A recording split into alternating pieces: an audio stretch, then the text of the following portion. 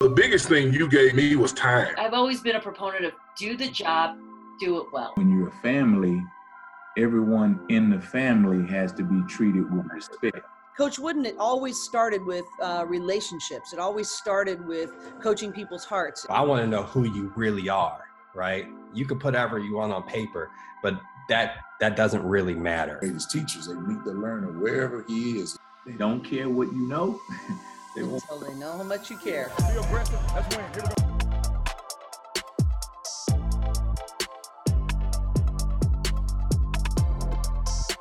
we go. It gives me great pleasure to have you on for much longer than we were together at Encore.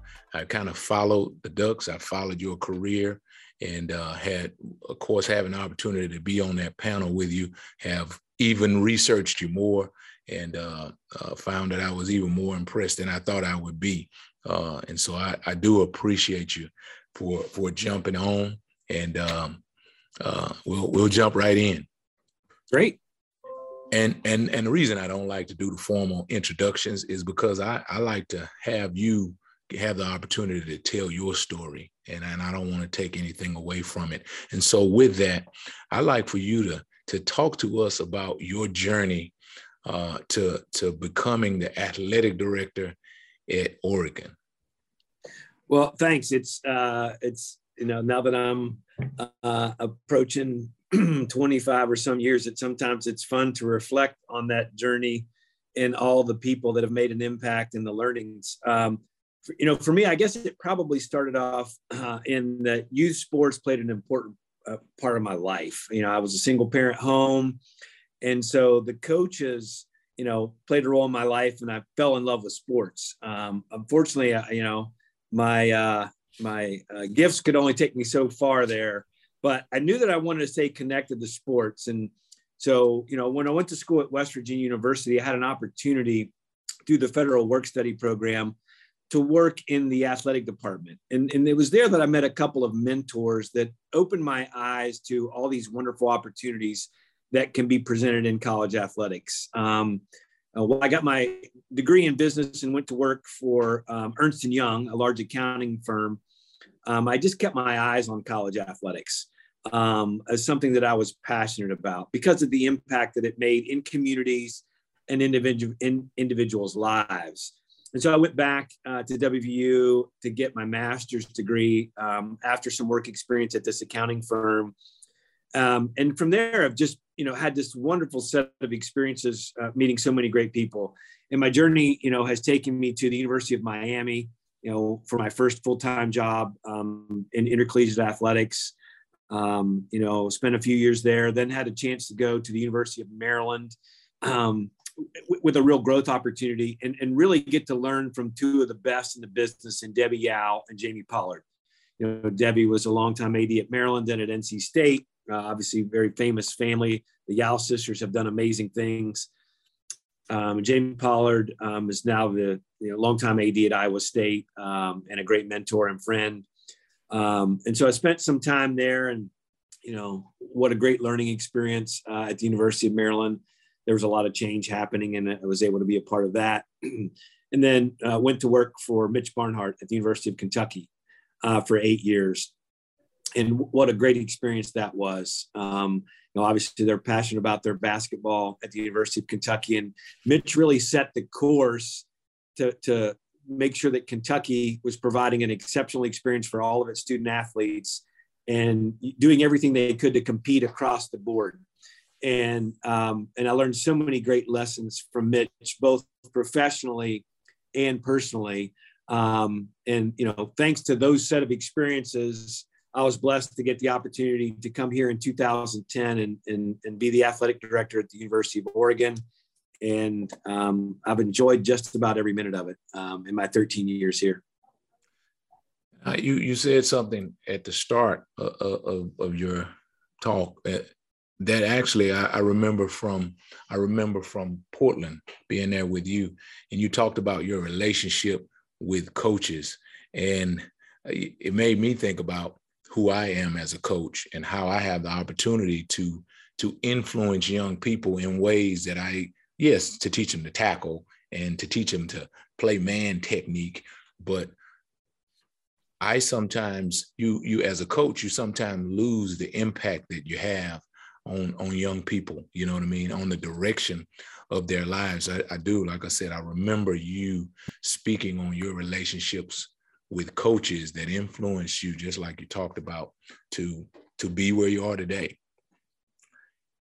My next question, you wanted to add something? No, you're spot Okay. on. And, and those are lifelong relationships, Coach. I mean, I still, even though most of my relationships, were built, high school or pre-high school, I still lean on some of those people today.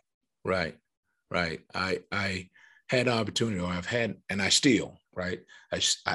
When you coach someone, when you coach a young person, it's like you have a relationship. Sometimes they can become like your own kids. They never leave. Right? Right. I have a young man that I coached. I coached him when he was in high school, and today he is a head coach. He's a head coach at Valdosta State University, Tremaine Jackson. And I remember Tremaine being a defensive lineman, and my background is in defensive back play, but Tremaine was a defensive lineman. And so every day he hangs out with the defensive back coach, and I was the defensive coordinator at his high school. And he's never left. He's never left. He's always been a part of my life. And so it's really, I take great pride in watching him develop as a coach, as a head coach now. And on that vein,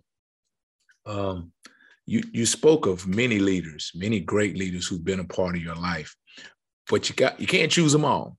Who has been the leader, the greatest leader in your career, in your life, that person who has influenced you most? And what is it that person gave you that you use today? Boy, you're putting me on the spot to try to pick one, because I knew it. There are just so many people. And sometimes when you're reflecting, Coach, you think of others. And I would say probably the three that I've already mentioned. For Debbie Yao to give a young professional the chance that she provided me, and opened a lot of doors, and I learned a lot from her and Jamie Pollard, both when we were at Maryland, and there was a lot of change happening. Debbie had inherited a difficult situation, and being maybe the only, if not the only, one of the few female athletic directors at a Power 5 school at the time, she had a heavy lift. And for her, one, to watch her, for her to put the trust in me and give me the opportunities to grow in my time, 6.5, 7 years, she continued to challenge, mentor, and provide opportunities. And what we were able to accomplish under her leadership was really remarkable. I often marveled at, how she could align resources, get everybody to collaborate, and convince everybody that we could accomplish things that we ourselves couldn't even see. Was fascinating. And then, the opportunity to work with Mitch for 8 years, and what Mitch just has this amazing ability. And I just witnessed it when I was with him at the NCAA track championships here in Eugene a couple of weeks ago. Mitch just has this incredibly high care factor for people. So people are first in everything that Mitch does. And we're watching a University of Kentucky relay team in the NCAA championships, and he's calling them all by first name. Mitch Barnhart knows every student athlete in the athletic department at the University of Kentucky. And it's just because that's who Mitch is, right? He's people first. He cares about people. And listen, he's competitive as they come. But for him, it's a foundation of care and about people. And, I felt that for me, I felt that for my family, and it was fun to work in an environment where you see that on display every day. Great. So I alluded to it before a couple times. You and I being on a panel at NCORE, and that was about diversity. That was about having diverse candidate pools and hiring. And you in the state of Oregon have had to abide by a state law, which requires you in higher education to have a diverse pool of candidates. What does that, having a diverse pool of candidates and making sure that you as the leader of an athletic department, making sure that diversity is at the forefront of what you do, how is that important to you? Well, it's extremely important to what we're doing. And what we've seen here at the University of Oregon is when we can get, a diverse team together, even if it's internal to our department, you just have different set of experiences, a different set of thought patterns, a different educational background. And when you can create an environment that's inclusive and where people can be their authentic selves, it's amazing the conversation, the debate, the discussion that can happen that can produce the best results. And it might not be any one person's idea, but when you bring all that together with this set of experiences, it has an exponential impact. And so sometimes, when we're doing searches, you have to think differently than exactly what we have here now at the University of Oregon or what we've seen be successful. You have to be open. One of the great things about the University of Oregon, largely through our partnership with Nike, is, we're willing to be first. Innovation is part of who we are. We're not afraid to step out there and do something different. And it doesn't always work. But for us here, the number one priority is that we have a family atmosphere where people can be their authentic self. And then, after that, it's how can we create a team of people who have a unique view, a different set of experiences that put everything on the table for us to debate, discuss, and then ultimately make, provide the direction that we think is best for our program. And as you were talking, I was thinking about some of the questioning that we got from the audience, and there were really good questions that caused debate, that caused you to think about the way you do things. Again, that conference I thought was a really good opportunity to be in an environment to discuss, to debate, to have different perspectives on a multitude of different things. And I thought that was really informational for me, just a short time that I was there. I agree 100%. I thought Sam set up a great panel, and I thought the participants were really engaged and were really dialed on into some of the challenges with some of the pointed questions. Right. Now, you've had the opportunity to hire coaches and to hire people onto your staff. And I always liken it to like some of the books that I've read to having the right people on the bus. And so as we use that reference, when you're looking for people to bring onto your bus, what is it that you look for to identify who may be the best additions to your team? Yeah, it probably depends on where a program is, speaking to coaches. So we have 20 sports here, and they're in different stages in their development. And it probably depends by sport. But what we start with is, we have a certain set of values, and, we start with student athlete experience is at the center of everything that we do.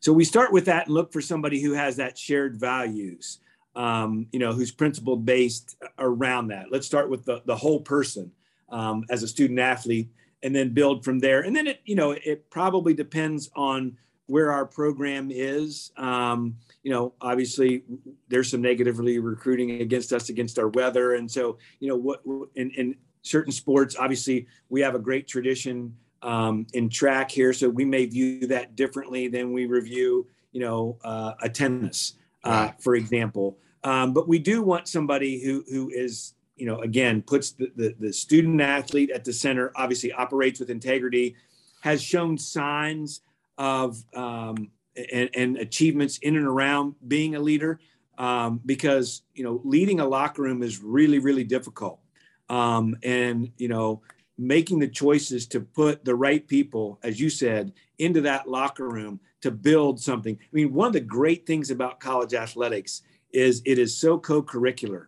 And when you get the right culture built around that co-curricular activity, it can be life-changing for people, and not in winning rings or holding up trophies. Those are fun things. But when this is done right, the co-curricular activities and the life skills learned through sport is something that can be life-changing.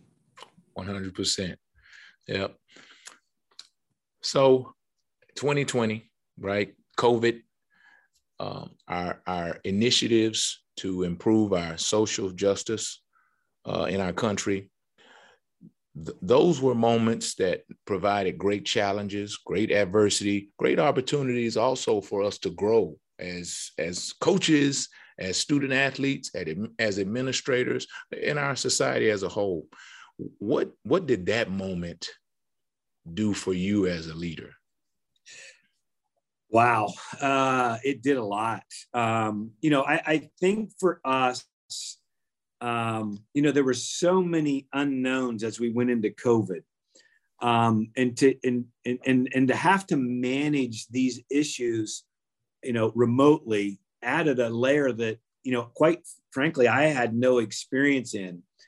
So I think one of the things that, one is, as a leader, you've got to make yourself vulnerable, right? You got to be able to engage in open, honest dialogue.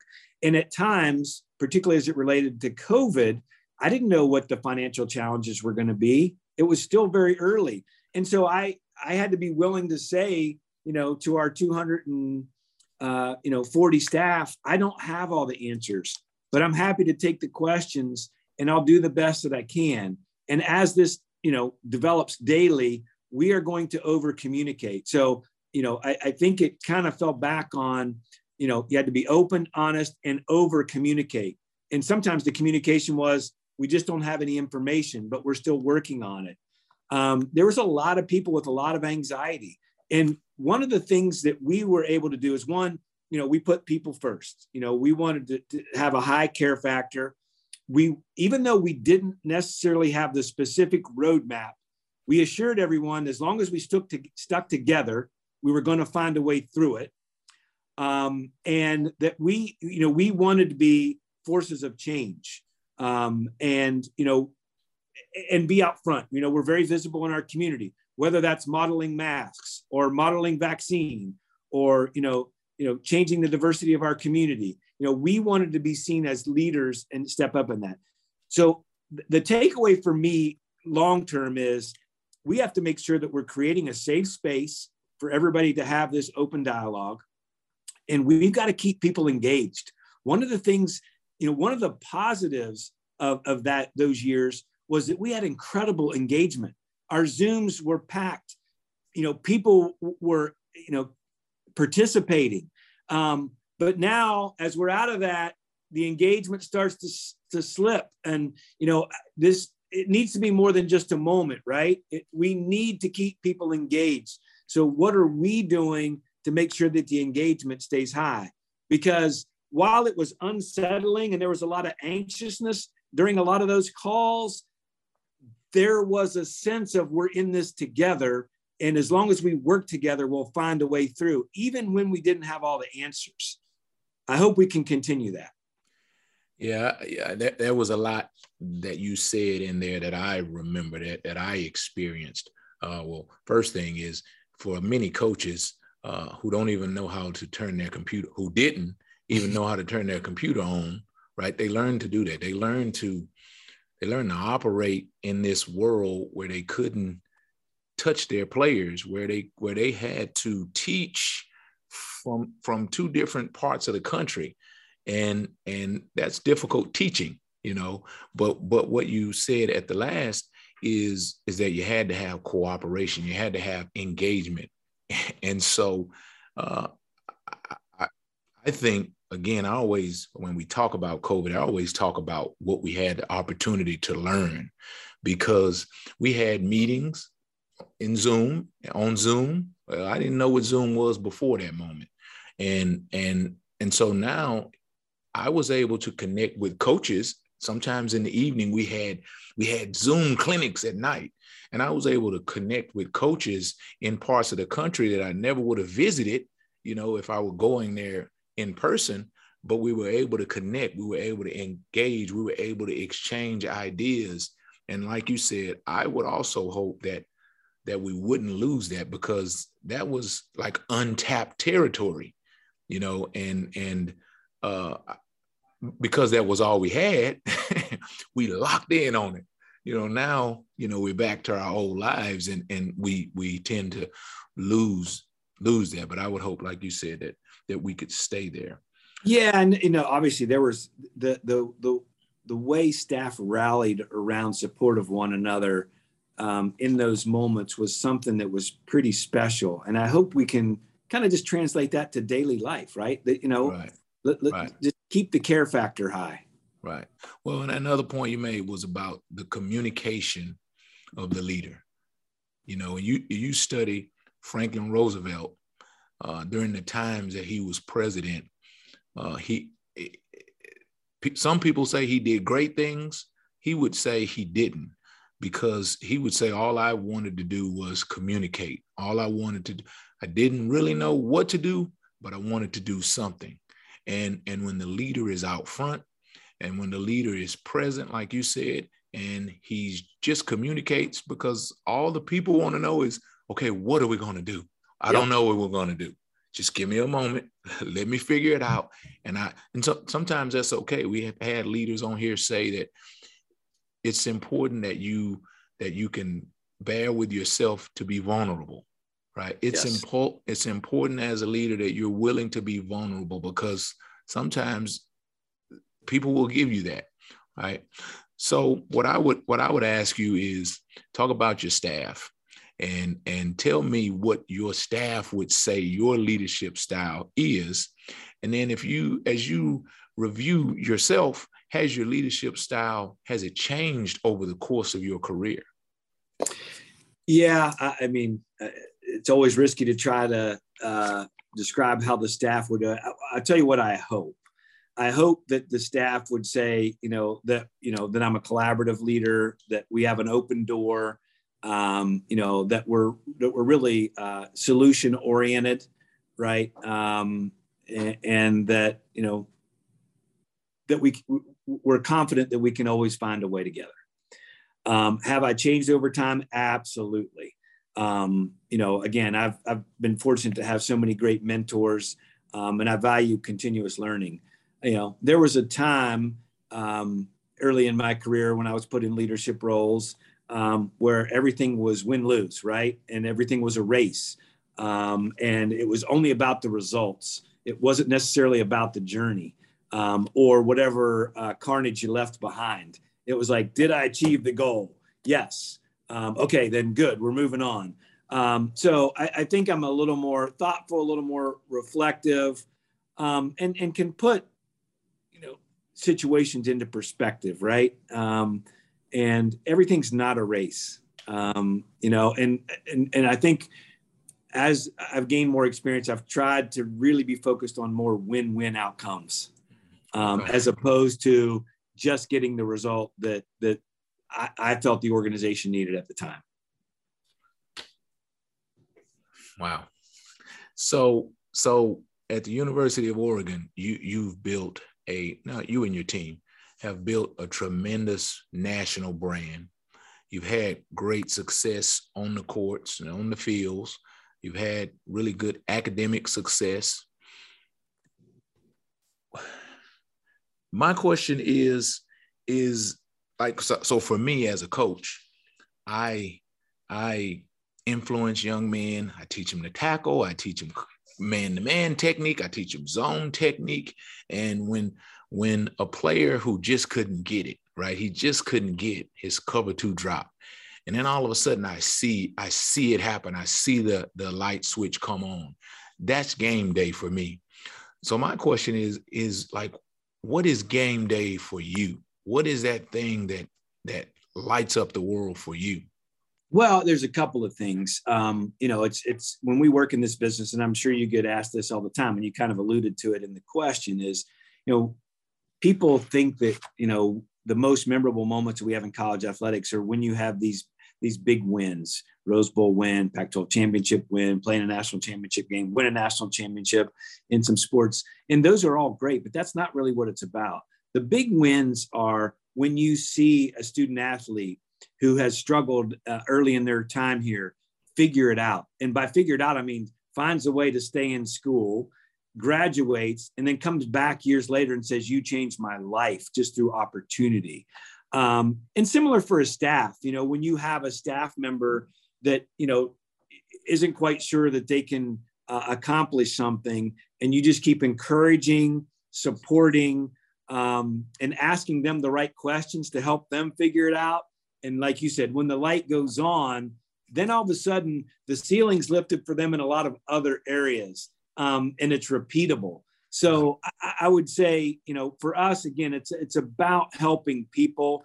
Winning is a lot of fun along the way, but when you can change lives, particularly with our student athletes through this opportunity of an athletic scholarship and the great support system that we put around them, that's what really matters. I mean, you know, we're a term system school, so we just did our graduation ceremony a couple of weekends ago.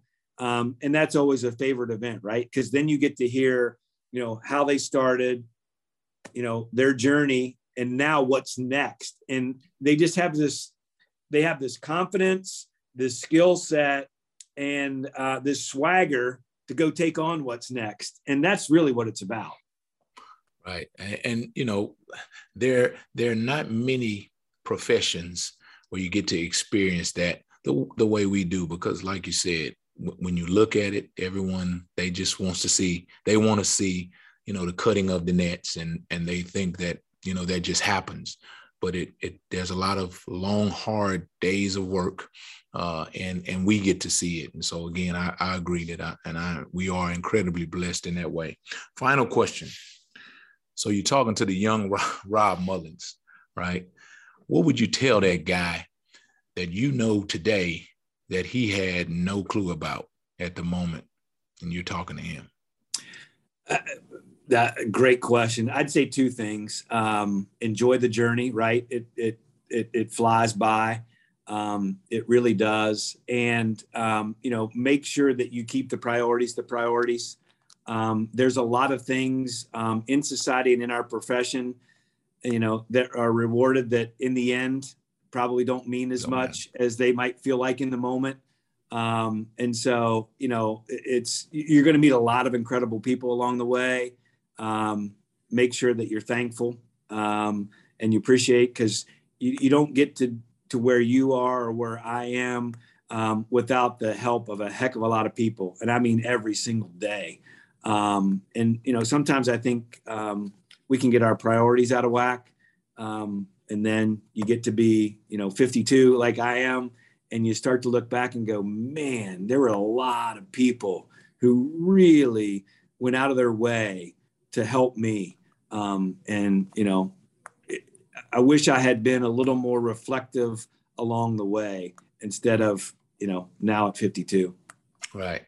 Well, from a fan, from a person who's watched from afar for a brief moment, I think that, you know, you've done a great job, and you continue to, and I couldn't be more impressed, and again, more blessed to be able to have the opportunity to visit with you a couple of times, and I thank you for coming on, and like I said, which, you know, we were there with Sam, and Sam's a Beaver, and it was tough for him, but even you made him reflect upon his decision and question it. Right. Well, hey, it was great to meet you. I learned so much on that panel. That was one of the great things for me. I was able to participate as a panelist, but having the opportunity to be on the panel with you and spend some more time with Sam was educational for me as well. And congrats on all your success. I love that you're doing this podcast